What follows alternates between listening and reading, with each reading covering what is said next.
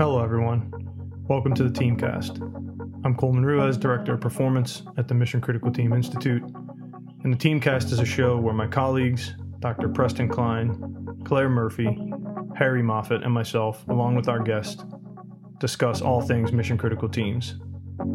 Mission critical teams are teams of 4 to 12 people who are indigenously trained and educated, and who solve rapidly emerging complex adaptive problem sets. MCTs work in immersive environments of 300 seconds or less, where the consequence of failure is death or catastrophic loss.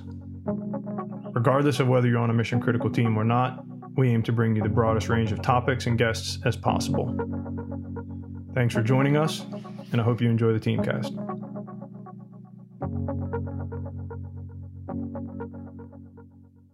Welcome back to the Teamcast. This is Dr. Preston Klein.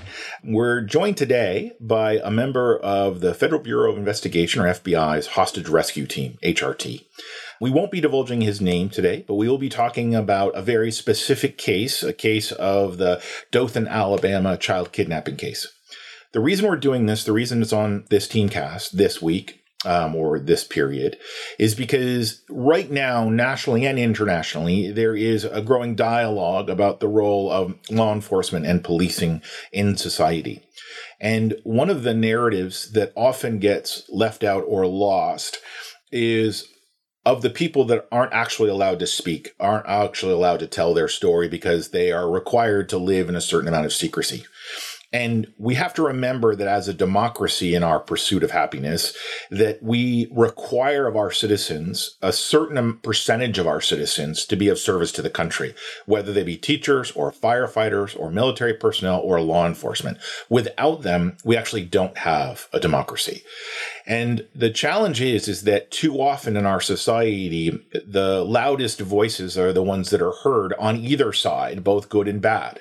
I'm never going to tell you that every human in law enforcement is a good person. That would be a lie. That's not true in any society. But what I will tell you is that there's a lot of extraordinary humans whose stories will never get told because they can't be told. So what we did, we reached out to the FBI and we asked permission, and they've given us our permission, and they are reviewing this tape to tell a story that has not really been told publicly prior to this, and that is of a child kidnapping case, a pretty well-known child kidnapping case that happened. What I want to express during this particular Teamcast is the humanity of it, the humanity of the child, the humanity of the person who committed the crime, the people that were injured as part of the crime, but also the law enforcement personnel, the people that were responding on behalf of our democracy in order to maintain a sense of justice, a sense of law and order. And that matters, right? Because without that, a lot of the other things we take for granted go away. Again, this is not an apology. It's not an explanation. It is just an exploration of the human side of being of service to the country in the forum of law enforcement. So with that said, as a preamble, I'm now going to introduce who I will be referring to as Dax for today. That's not his real name, who is an operator with FBI's Hostage Rescue Team and has for a while, but I'll let him do the introduction. So Dax, thanks and welcome to the show. Thank you, Preston. I appreciate it. By way of background, I grew up in Nebraska, kind of the lineage of some Western ranchers, moved around a bit as a child, ended up joining the Marine Corps, did about 10 years with the Marine Corps. I'd say that's probably my most formative years as far as prepping me for a continued life in law enforcement. Joined the FBI in 2008, Hostage Rescue Team in 2011. And been with them ever since. I did take a small break for about 2 years, kind of take a knee and catch my breath. Then came back, and I've been on probably another 3 years back with the team. Okay. That's awesome. Thank you very much. Why don't we just jump right into it? And so it's January 29th, 2013. We'll start at the particular site. It's in Midland City, Alabama, or it's Dothan, Alabama. And a gentleman approaches a bus. We should probably start there unless we want to start anywhere else. No, that's a great place to start. Okay. One of the main characters in this story, it's Jimmy Lee Dykes. And he had a long history of, I think, smaller crimes. On the particular day that this kicks off, he was actually due in court because he had, I think it was either brandished a weapon or killed a neighbor's dog or both. Yep. He was supposed to be in court, but instead he kicks off what ends up being almost a week-long hostage standoff. He had basically conditioned the bus driver to come to his property almost every day. Usually the end of this gravel road, they'd have to kind of do the Austin Powers 17-point turn. Yeah. So he built in a U-shaped turn on his property. Okay. He would lure the bus driver with, he'd can vegetables and all that stuff, but he conditioned him so that on the appointed day, he would deliver basically the hostages that he needed. Okay. And normalized all that behavior. On the day of, he handed the bus driver a note, which he read, and it required him to turn over 2 kids, said this is all for a good thing. Nobody's going to be hurt as long as everybody complies. And to his credit, Mr. Poland, the bus driver, who was not trained for this, never expected this, refused. A gun was brandished, his life was threatened, and he still refused. He wanted 2 kids of a certain age, very healthy. The thought process that we came up with after the fact was that he probably wanted 1 to make an example of, and then still have 1 for negotiation. And because Mr. Poland didn't comply, he ended up shooting Mr. Poland and then grabbing the kid that was closest, which ended up being Ethan, a 5-year-old child with Asperger's syndrome, who sat behind Mr. Poland because that's where he felt safe on the bus. Yeah. So let me pause you there. So Mr. Poland is a bus driver just going to work every day, not a high-paying job. Nope. He's suddenly placed in the scenario where somebody comes onto his bus with a gun and demands children, and he puts his body in front of the children in order to try to protect them, just an average citizen, and gets shot. And is he killed? He is killed. He is killed. And so at that point, a child with Asperger's is taken into this man's custody, basically, is kidnapped by this man. Correct. And so what's interesting, right, is that everybody's the hero of their own story. So this guy, Mr. Dykes, I guess, in his mind, he is justified in what he's doing. And so I want to pause here for a second, because this is where things get, I think, philosophically pretty complicated for everyone involved, right? Because the narrative in the country right now is we want to think in terms of binary. There's good and bad, and everybody's good, and some people make some poor choices. I will say as a background, this is Dr. Preston Klein again, that my start in my career was in juvenile justice. And in that time and in the years that have since passed, over just a few times in my life, I've met what used to be called a true sociopath. And the problem is that if you've never encountered that kind of predator, you don't really understand that there is a type of person who is truly, truly dangerous. Dangerous not to be reasoned with, not to be discussed with. They're rational in what they do. They're often very intelligent, and they scare the bejesus out of me. And so when I think about law enforcement, I think about law, I don't think in terms that everybody's a good person, just some people make decisions. I think there's a wide continuum. There are people who just have a bad day. I've gotten speeding tickets. I've had bad days. And then there's all the way to what I just described, which is a sociopath. And not everybody's a sociopath. Not all bad guys are sociopaths. And then there's the mentally ill, right? And they're not necessarily out there trying to become supervillains. They're just in their own little world, and their reality is merged with our reality. And in order to protect the populace, we've got to intervene. And so I'll stop there and just ask you to sort of comment on some of as a law enforcement officers, some of the complexities of having to navigate this space between what we'll call good and evil, right? That it's not as binary as the movies would like to make it, or as people or politics would like to make it. It's messy and it's complicated, but you still have to do what you have to do. True. And we usually say we are paid and trained and selected because of being able to swim in the gray. Yeah. And this is one of those situations where, it's gray. It's unlike patrol. It's unlike some other jobs, but it's swimming in that gray and throttle control, because sometimes it's black and white, but that might only be fleeting. Yeah. Now it's back into the gray. And this story, Dykes went from, that what I just talked about in the beginning with the bus, like that's very black and white. Had we been on scene, it makes your decisions very simple, what needs to occur. Right. Later in the event, though, there were times where it's purely in the gray. One of the things that makes us unique is it was so protracted. We usually are called in after a crisis, and we resolve it within a couple hours. This one lasted several days. So there was a lot more to process, and I think the human factor played a heavier role on us as individuals, but also with Dykes. He's a human being. He's not a subject. Like, we knew his name. We read through, hours of transcripts from the negotiators talking to him. Like, he had a human face for sure. Yeah. And it's a really good point. And we'll move to the rest of the story. But for you, those who are listening, it's a really interesting inflection point. I know many of our listeners what you would say, but for many of our listeners who may be in medicine, this may be the first time they've considered such a question. But if you're standing outside of the bus and you are called into response with a weapon, and there is a man looking to kidnap a child who's just shot a bus driver, what do you do? And in those scenarios, that's when a lot of the philosophical debates go away and you're left with very binary choices. And that's often the part that's misunderstood in this larger argument. So he has the child. He now goes back to his house. Is that right?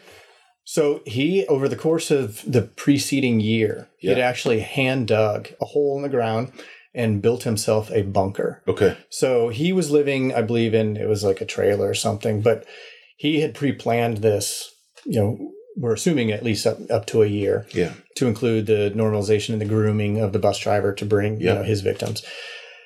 But he takes Ethan back to a bunker. He calls law enforcement and identifies himself, says what he did, and then directs them to a speaking tube, basically a PVC pipe tube. I think it was 120 feet away from the bunker, was at a gate just off the main road, where he wanted law enforcement to then begin the, not so much negotiations, but to come to hear his terms. Okay. And at this point, the other children are still in the bus? Correct. Yeah. Yep. There were several, the bus was mostly full. A couple of the kids had actually called in 911 as well. Okay. And, of course, we heard the recordings from the dispatch. But there were several kids, both, I think, texting and calling this in real time as it's happening. Okay. So we're actually going to pause the story here and actually jump now to Quantico, or to wherever you were at the time. So you are doing your normal workup, maybe training or doing some other things, and all of a sudden the call comes in. So what's going on there? So oftentimes in these situations, we have different intel streams. Yeah. There is an official request that occurs from that office that has jurisdiction. And in this case, you had local law enforcement that initially responded. It was the sheriff's department that was initially called. They had a good relationship with the local FBI office, which then they called them for assistance. And then that office had the wherewithal to quickly look at the situation, look at their assets on hand, and realize that they needed assistance. So it was pretty rapid that we got our official notification. However, because our operators come from all over the country and you end up doing 2 to 3 years in a field office anyway, there's usually some indicators and warnings of, hey, we got a thing going on. We're asking, our leadership to give you guys a call and have you come in. So on this one, we did have a little bit of warning. Hey guys, bring it into we call it the cages. Yep. Kind of start prepping with your gear. We anticipate we're going to get called in on this thing. And then do you hop in vans? You get in helicopters? You get in planes? So on mission cycle, which we have 3 cycles, training, support, and mission. But on mission cycle, you're on a 1 hour tether from getting the phone call. I was on compound already, so didn't need to come in. But once we get that, we have a whole kind of standard operating procedure as far as loading out certain vans and vehicles, and then we drive to an airfield, and then we get on a plane, and then that plane delivers us to wherever we need to go. Got it. So I'm going to, unless there's anything pertinent about the training, I'm going to now transport us to the site. You arrive on the site. What do you encounter? So the scene had already been contained by the local sheriff's department and then the local FBI office. Okay. So prior to us showing up, they had discovered that in that speaking tube was an IED. Okay. It was simple, but actually quite effective. So they ended up sandbagging that, putting up some speakers to make it remote, trying not to indicate to Dykes that they discovered it. But it was a further data point that this is a pretty sophisticated guy. Like, he's not intelligent. Yep. Very intelligent guy. And that we're all kind of playing into his plan. Yeah. So when we first get in there, we do a turnover, get the lay of the land. Those that have been on the site, kind of walk us through. But we do this turnover phase of we assume. So we switch out their snipers for our snipers. We switch out their emergency assault plan with ours. Usually, if it's sound, you just adopt it. And emergency assault just means, like, as we're walking around, if we need to interject right away, what does that plan look like? It's, the 20% solution, but it's executed now. And then we start to figure out what are our obstacles and shrink the problem. There were several other structures on his little compound. And when we say shrink the problem, we utilize different tech or canines or something else to make sure that there's no further IEDs. Okay. And then that building's off the list. Now we can pass it without having to worry about it. Got it. So it's the same type of thing. It's, if you see in the movies, like, with the minesweepers and that, but we shrink it down to just the hatch of the bunker. And that occurred over the period of a couple days. Concurrent with that is we're starting our deliberate plan, which is what is the best intentional plan, leveraging all our assets and tech to maximize success, which is, rescuing the kid. Yeah. Is to make it simple. What's going on with the child right now? What's their lived experience while these days are passing? So luckily for us, the negotiators were fantastic throughout this entire thing, but they were successful in getting Dykes to communicate with them and utilizing some of our technology. But in that, incredible data points and incredible real-time intelligence. So we could learn the status of the child. One of the things that was unique about Ethan is he required a medication. And instead of giving him all, it was negotiated that we could deliver the medication, 3 times a day, which that's 3 times a day that we get to do analysis of the target. And so concurrent with the delivery would be us trying to figure out pieces of the puzzle, that we could use to our advantage, and starting to develop a routine. Dykes would spend like 4 to 6 hours in blocks speaking with the negotiators. And as they're listening to him, they would elicit certain information about the construction of the bunker, his grievances, his demands. And to sum up his demands, he wanted a certain reporter, a specific female blonde reporter, that he would exchange for Ethan. Over the period of 3 days, he would tell his story, which our behavioral analysis people identified him as a grievance collector. Yeah. And because he was in his 60s, he had a lot of grievances, but he was also a promise keeper, which means, much like his demands with the bus driver, if they're not dement, or he doesn't make idle threats. Yeah. He will act on what he said. Yeah. So obviously, for obvious reasons, like delivering another victim to the site is not what we do, but it helped establish somewhat of a routine, actually, but it was very intentional on our part that every time we went up to do a delivery of food or the medicine, we learned something new. Yeah.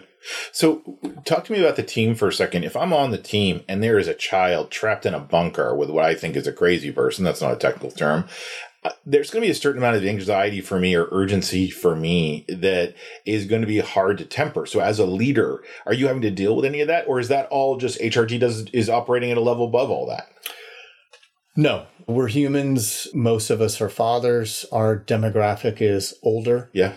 I think at that time I was in my late 30s, early 40s. And that's probably the demographic of most of us. Yeah.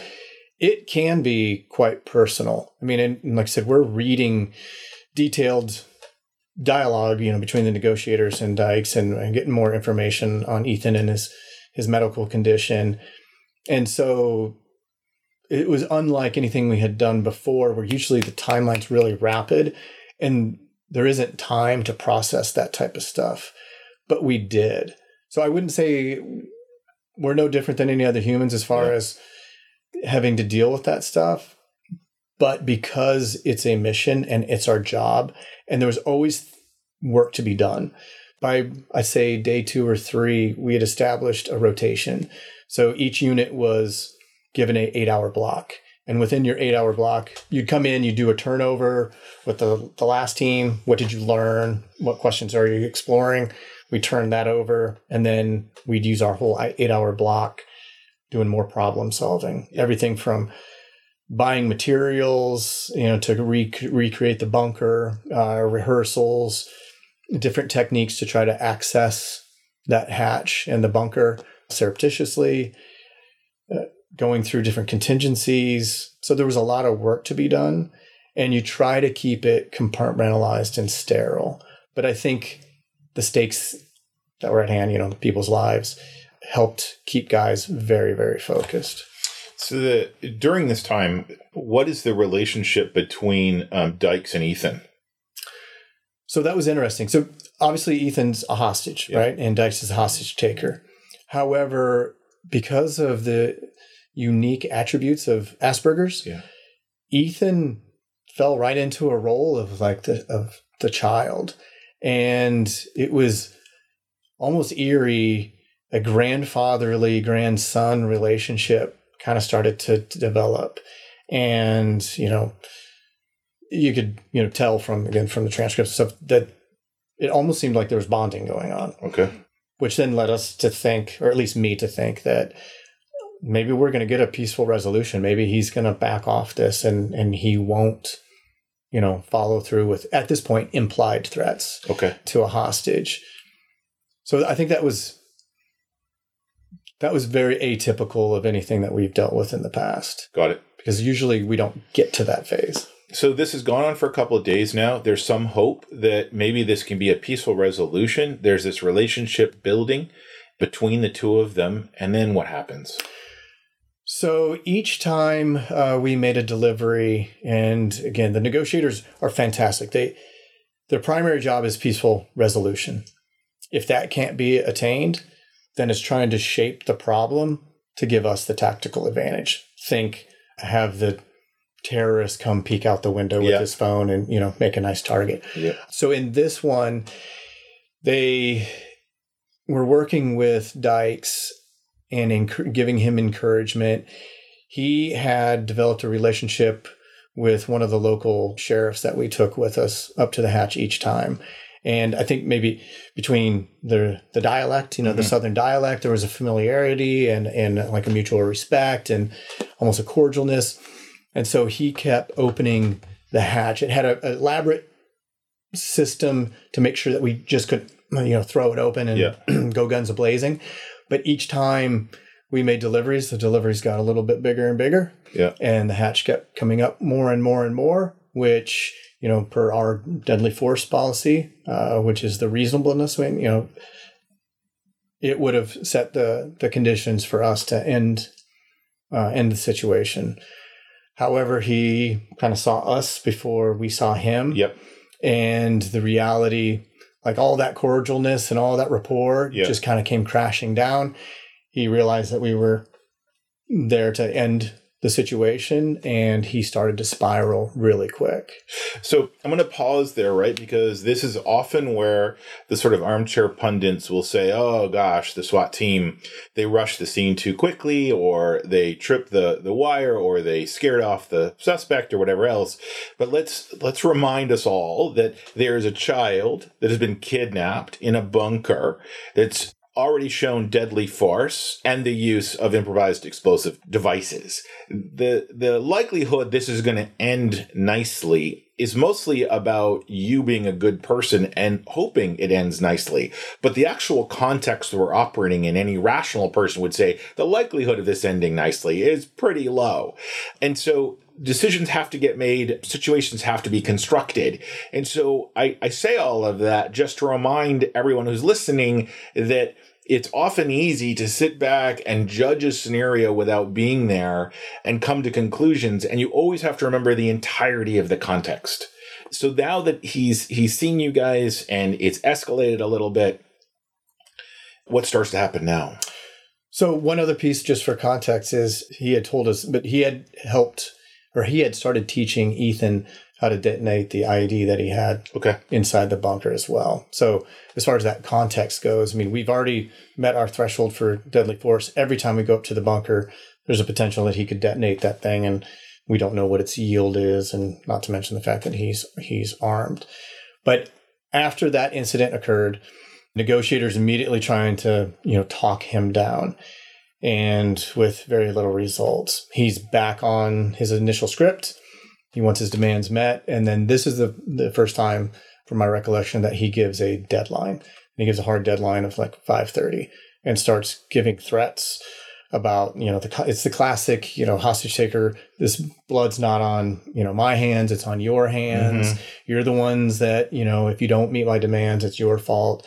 And then he also starts to dehumanize his relationship with Ethan. Okay. Which was very alarming to everybody. And it indicators to us, and even for me, right? Because I thought for a while, hey, this might come to a peaceful resolution. Nope. He's right back on script. Ethan is a tool. And as a promise keeper, like, he'll follow through. Yep. So it ramped things up really quick. We went through getting our authorizations from headquarters. Yep.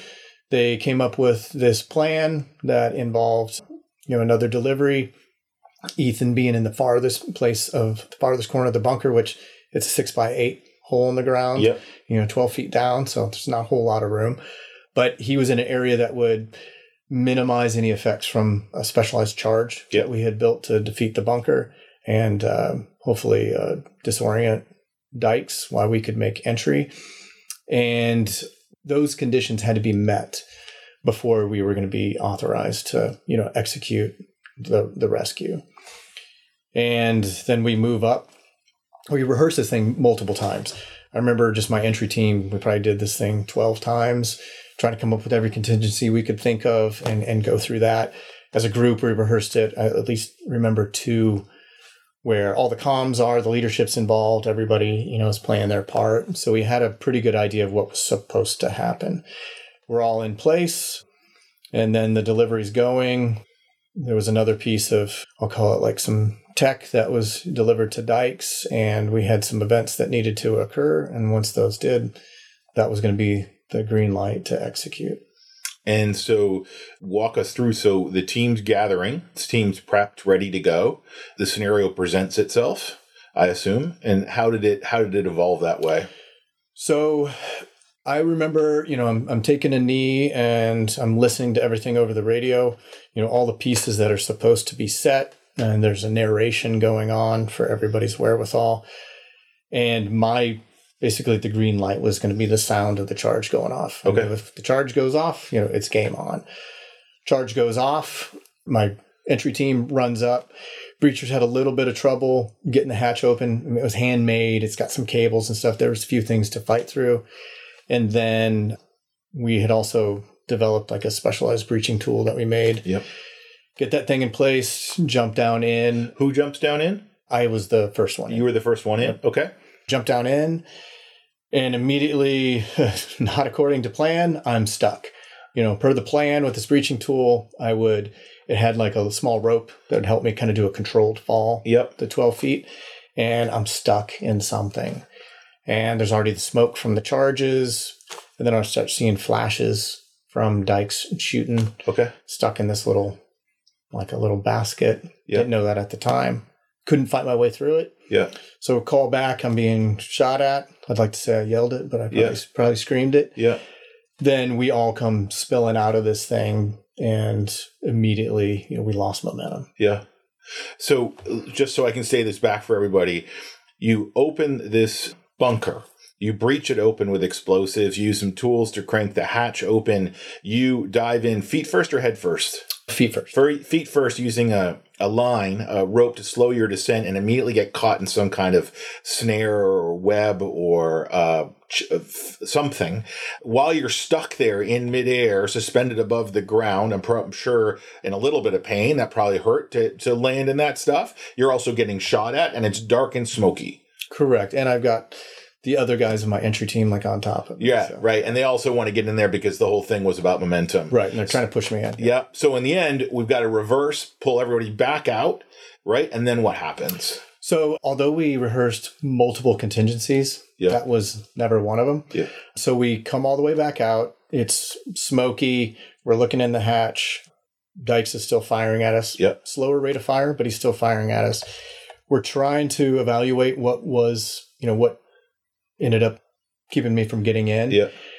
Letting everybody know, hey, I think it's down, so many feet, and then we're getting the smoke out. The team leader, who was very calm and collective, very simple commands the entire time, but very confident and clear and concise, says, let's get the dog in. So we used canines. We tried to lower canine in. Even she couldn't get through. Turns out it was a series of bite cables that were set into like a net configuration. So we couldn't get her in. So we pulled her out, but between her tail and her paws, it moved enough of the smoke that we could see these bite cables. Yeah. And at that point, we get in with the breaching tools that we all, always bring up on target. We're starting to get those through. Our master breacher comes through with a specialized shotgun, cleans out the eye bolts that were holding the cables. And then it was a moment of like, okay, there's a hole now, what do we do? So it was my job to be number one the first time. So figures probably the second time too. Ask for a flashbang that gets thrown in. Try to ride that in and then jump back into the hole. So you jump now 12 feet. Are you using a rope this time? No, tool was somewhere else at the time. So you're making a 12-foot jump? Yep, 12-foot jump. Were you injured from the previous event? No. Okay. Amazingly, I did not get shot, but I think I was super hopped up on adrenaline, so I didn't know at the time. Okay. This time went in, hit my elbow. Okay. On the frame of the door, my gun goes flying out of my hands, end up in a pile at the bottom. Yeah. Luckily, I knew the bunker turned to the left. Yeah. And per our plan before, in those confined spaces, my job is always just to get hands on Dykes. Okay. And then 2 and 3 would come in and neutralize. But in this, I did 2 big lunges, in the dark and in the smoke, trying to get a hold of him, and I ended up touching Ethan. Yeah. So as soon as I had a hold of him, and he is the mission, throw him underneath me, ball myself up, let the guys behind me know, hey, you have clear fields of fire, and I got the boy. Next 2 guys encounter Dykes. It was so smoky and dark in there. The first guy that encounters him thought he bumped into me, and then realized once he's, getting yelled at and fought with that it wasn't me. Those 2 are in a very close, gun exchange, not a gunfight, but gun exchange. Number 2, comes in, assists with that piece. And then other guys that were behind us start tugging on Ethan. We push him out. Yeah. He goes out, and we don't know how many guys are, down in there with us. Yeah. It's smoky, it's dark. We get accountability. And then because there's an IED in there, we get out as fast as we can. So just to recap here, you jump in, you're snared the first time, you jump in the second time, drop 12 feet into a dark, smoky room, feel around trying to get Dykes, instead find Ethan, wrap Ethan underneath you while people behind you are in a close quarter gun battle in a bunker, cement bunker that's 6x8. And so the whole idea here, right, is that you're, to a certain amount, you want to catch any bullets so Ethan doesn't catch them. I mean, because you're without a gun at this point. Sure. Yeah. So at this point, the other folks come in and I'm assuming shoot Dykes. Yes, they do. Yep. Okay. And so Dykes at this point is no longer a threat. Correct. So that fight all occurred pretty much on top of Ethan and I. So I knew it was happening. Yeah. Everything's quick, it's loud, it's chaotic. But as soon as we knew he was neutralized, we knew it was safe to move him out from underneath me. And how's Ethan doing with all this at this while he's underneath you? He was incredibly calm. And I just, was repeating to him like, hey, you're going to be okay. You're going to be okay. You're going to be okay. Thinking I was trying to distract him from what was going on on top of us. But afterwards, when our medics took him to the hospital, they said he really probably didn't respond much to any of that at all. He had just asked, like, what happened to that guy? And they're like, oh, you don't need to worry about it. So. Yeah.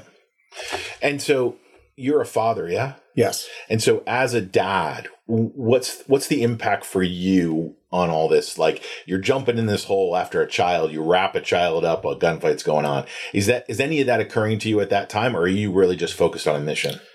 At that time, I think I was just focused on the mission, but the days leading up to it, you had a lot of time to think and process about that. My kids at that time were younger than Ethan, but it's still, you have all those same parent emotions and drives. And it was never a parent-child thing, but it was significant that it was a child. Yeah. Absolutely. So everybody gets out of the hole. Any injuries? Anyone on your side injured? No. So because, we were all kind of in a pile, we did have, blood all over all of us.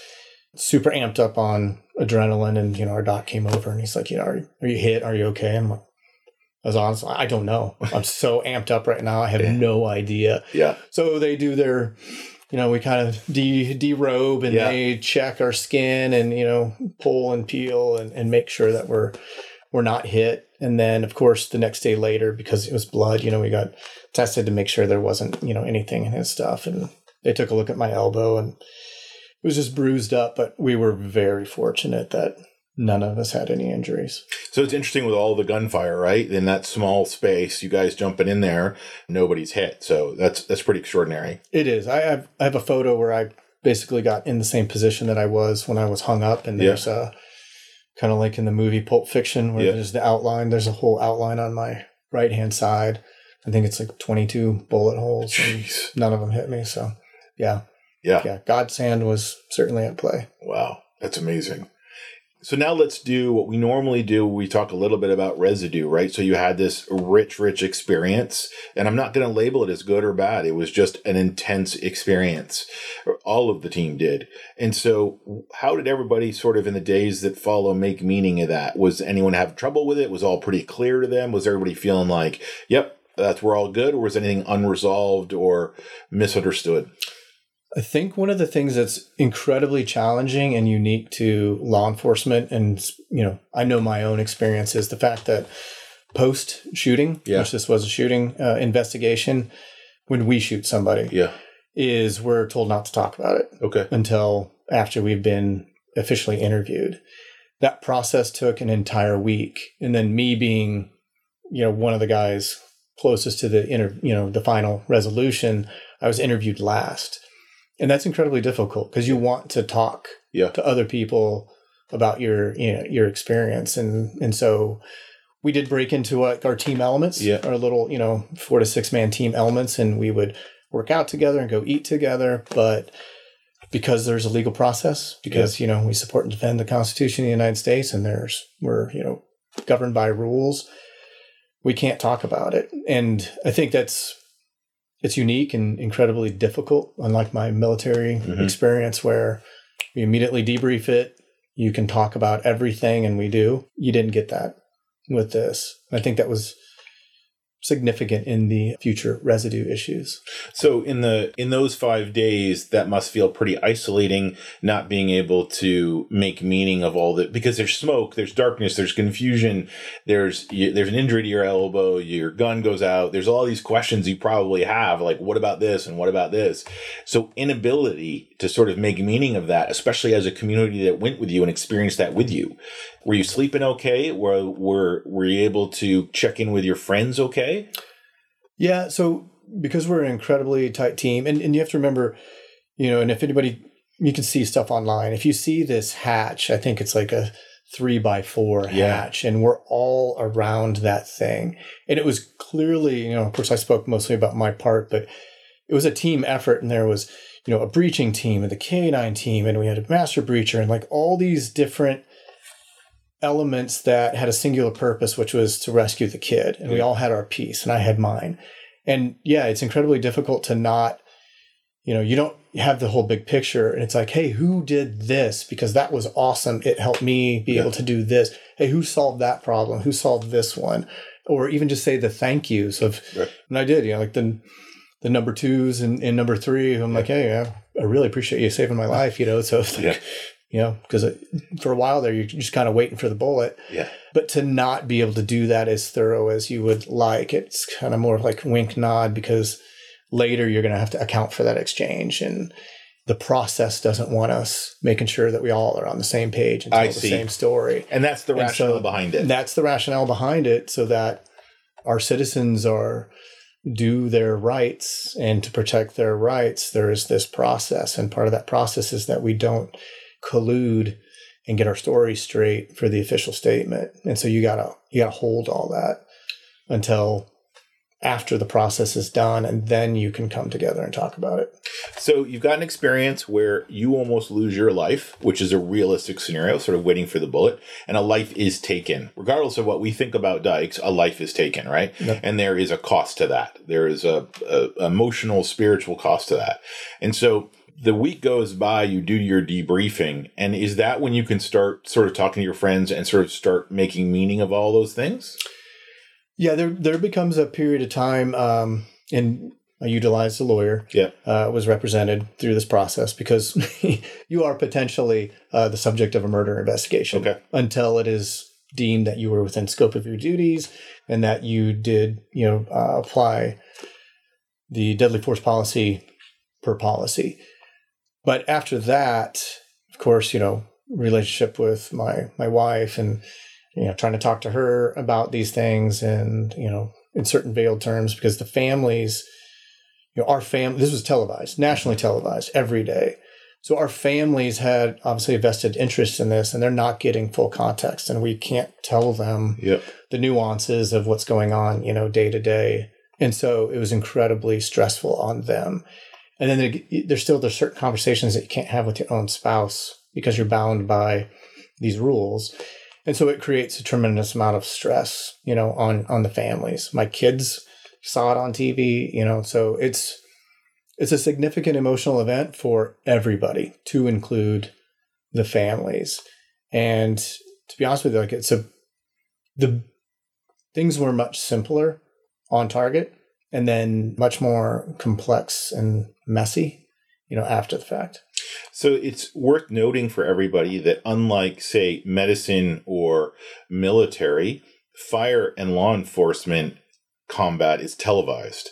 So in other words, it's not happening in a far off place or behind closed doors. It's happening in front of CNN. Correct. And the families of everybody who's involved is watching. Yes. And so these events for law enforcement and fire around the country, and unlike military where they leave for 6 months, you go home and, every 72 hours or, every week, or in fire every shift. And regardless of what happens, you got to go home, you got to have dinner with your family, you're going to come back. And those transitions are as hard as the ones after 6 months deployed.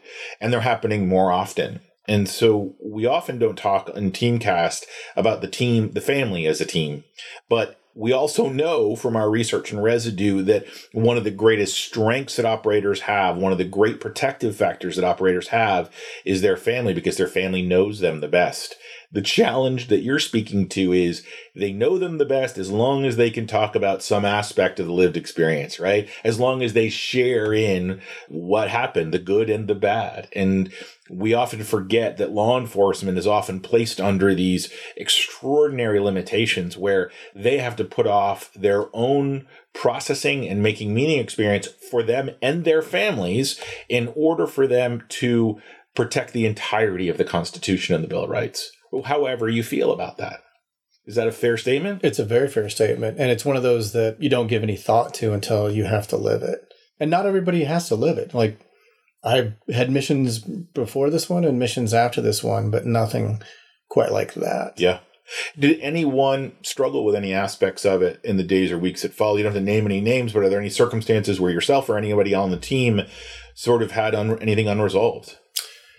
I can't speak to other teammates, but for myself, I would say, absolutely. And things that didn't manifest until years later. Can you give me an example, or would you be willing to sort of talk about vaguely even? No, I try to be very open about it. It's kind of part of the process. I would say a lot of the classic, PTSD type pieces.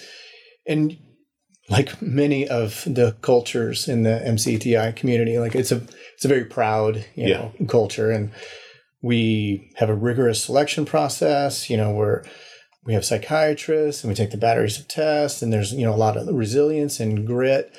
But I think the inability and some of those limitations as far as self-awareness or forced processes to work through some of this stuff, you end up carrying it for a while until, certain events occur where, you realize I can't do this on my own. Yeah. You need some kind of help. And we've come a long way, but at that time, there weren't processes, in place, I think, long-term. Mm-hmm. It was more of a self-discovery and working through, and some lows and some highs, but out of it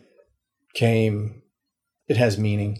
The whole thing does now. So let me ask this question. If I take on the beginner's mind and become fully ignorant for a second, and I say this as follows, that someone might be thinking about, man goes onto a bus, kills the bus driver, kidnaps a child, goes into a bunker with IEDs, and he is subsequently shot and the child is rescued.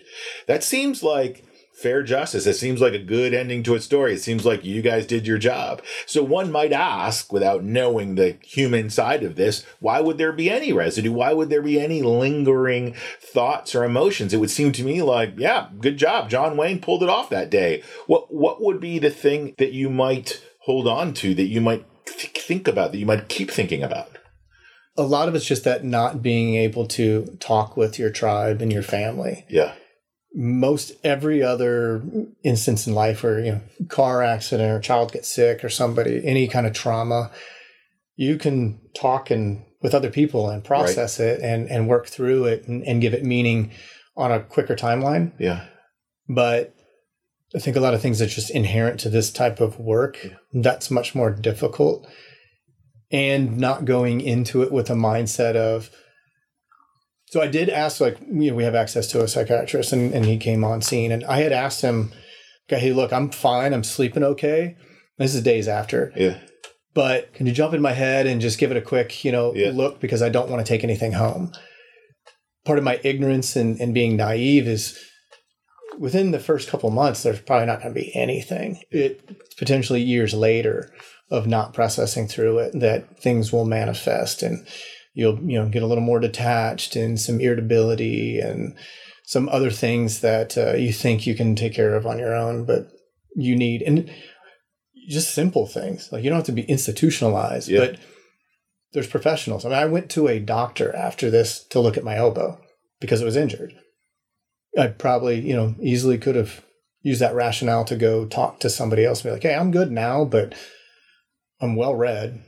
I know what happens. In the future, there's going to be some things I want to get ahead of it. And that's something I didn't do. So let me say that back to you. Do you think that statement, in the future, there might be some things, going back to what you said before, do you think that's because you didn't have a chance to sit down with your tribe and make meaning of the full experience, that there were still some things that you had question marks about, or still some things that were unresolved, like, why did this happen or why did that happen? Do you think that's the driver? Or do you think it's something else, like just a shared something between you and your team? It's the latter, the shared something. Okay. At the time, I don't think, at least for me, I didn't have the clarity of specific things that I needed answered. Yeah. I mean, we had a lot of detail. There was a lot of detail in this one, between the transcripts that the negotiators would provide to tech to just the length of this thing. There was a tremendous amount of detail. I think it's more just that the human aspect of the shared tribe, we're social animals, and then not having anything in place for the families, and that having to occur organically, which, I get tremendous amount of training and resilience and all these other things that help equip me, but we do not do that for the families. And that's, I think, the Achilles heel for sure. So if we think about this from almost a mythological point of view, or at least an ancient point of view, if a community right? If the hunters and the brotherhood and the families and the community and the tribe are gathered around and some event happens, a hurricane, they get invaded or animals attack or they go out and hunt, whatever it is, good or bad, there's always opportunity for everybody in the community to come in, touch one another, say, you're still alive, I'm still alive, we're okay, you're okay, what happened, are we good, it's going to happen again, to sort of collectively not just make meaning of it, but also to once again get everybody's arms wrapped around everybody and just be like, okay, we're all still here. And there's something that is probably hard to articulate, but is deeply tacit and deeply part of who we are. And that's the part that we often can't forget because it ends up being often the most important. It is. It's a cleansing ritual. Yeah. And we didn't do it. And I think we've lost that. And it's something that needs to be reintroduced. One of the fantastic things that I got out of going to the MCTI seminar was telling your story. Yeah. It was very uncomfortable. Yeah. Very uncomfortable. But Claire did a tremendous job of teaching us how to frame this, but also the importance of it. Yeah. And now I try to be a more open book, especially as a team leader, and, share this stuff so that somebody else doesn't have to, not the same mistakes, because it was a process and it was a journey, but try to equip them beforehand. Yeah. So that if and when, something happens, that stuff's in place. But there's a lot of room to improve. And I don't know of anybody who does it, 100% right. Right. There are a couple groups that I've heard of that does a better job of incorporating spouses in some of the stuff and leveraging some of the resources, specifically on, like counseling and psychological stuff to incorporate your home tribe along with your team tribe. And they've had incredible successes as far as sustainability and longevity with it. And so I'd like to see that happen, but there's also nuances with every agency as far as your limitations legally and resource wise. But, from my own personal experience, and then from unfortunately some more tragic experiences, on my own team, if there's no attempt to mitigate some of these stresses on the families, it'll drag the operator down, with them. And it's somewhat preventable, or at least we can try.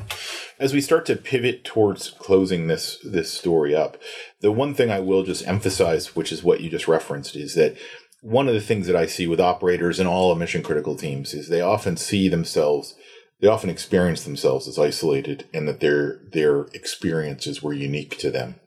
And the truth is there's some truth to that, and there's not some truth to that, meaning that their ability to tell their story is no different than the grandparents of our grandparents and our grandparents' grandparents being able to take their lived experiences and communicate them in stories, both to educate, but also to bind, also to connect their lives with our lives. And I think a lot of people who are listening don't want to tell their story because they don't want to burden others or they don't want to brag or whatever else. And what I would remind them is that there's another part to this, which is you have a responsibility to tell your story because you're not the only one struggling.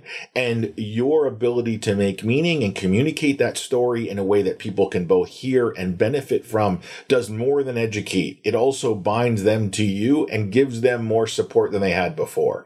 And so I'll just emphasize that. And then that will lead us into this sort of put you on the spot a little bit. We always ask for sort of what can we do different on Monday kind of question.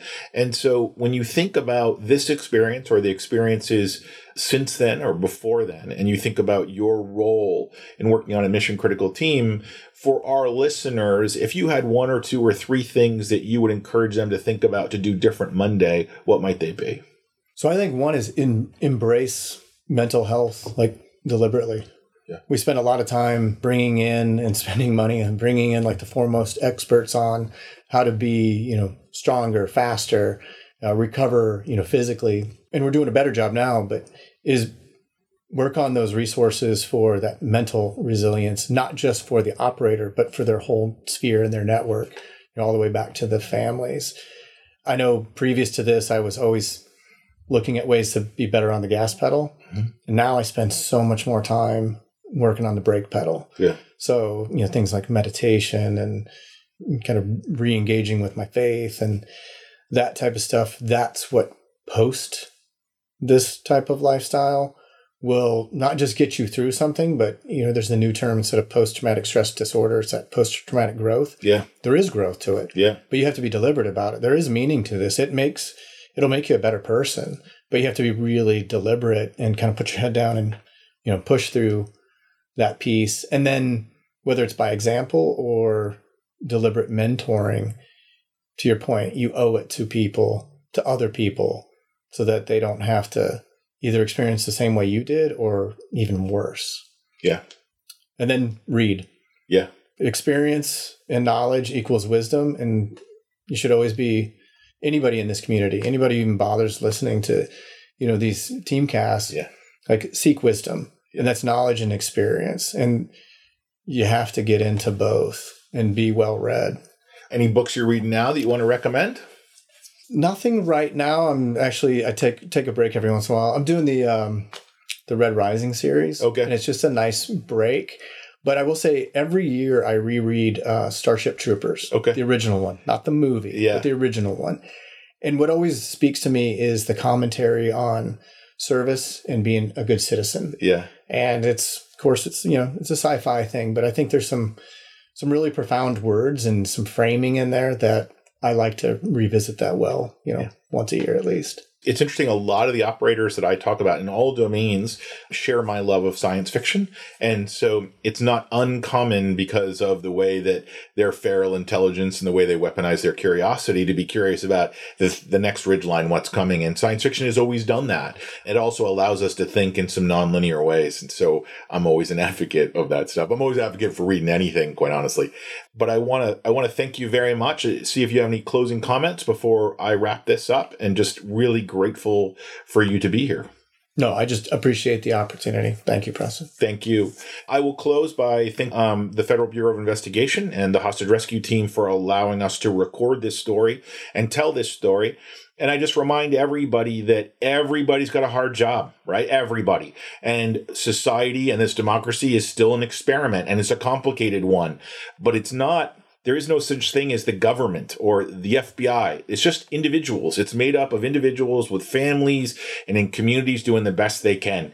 And we should all just take a deep breath and try to remember that every side of the story is worthy of listening to. And we all just need to take a break and do a little more listening. So thank you. Thank the FBI, and see everyone next time.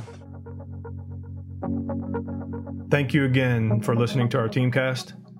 For more information about the Mission Critical Team Institute, please go to www.missioncti.com or follow us on LinkedIn or Instagram. If you are a Mission Critical team that wants more information on our courses, please reach out to our Director of Operations, Janice Jackson, at janice@missioncti.com. That's JANESE at missioncti.com. And once again, thank you, Janice, and thank you to Shelby Rowe Productions for helping us produce the Teamcast. Have a great day.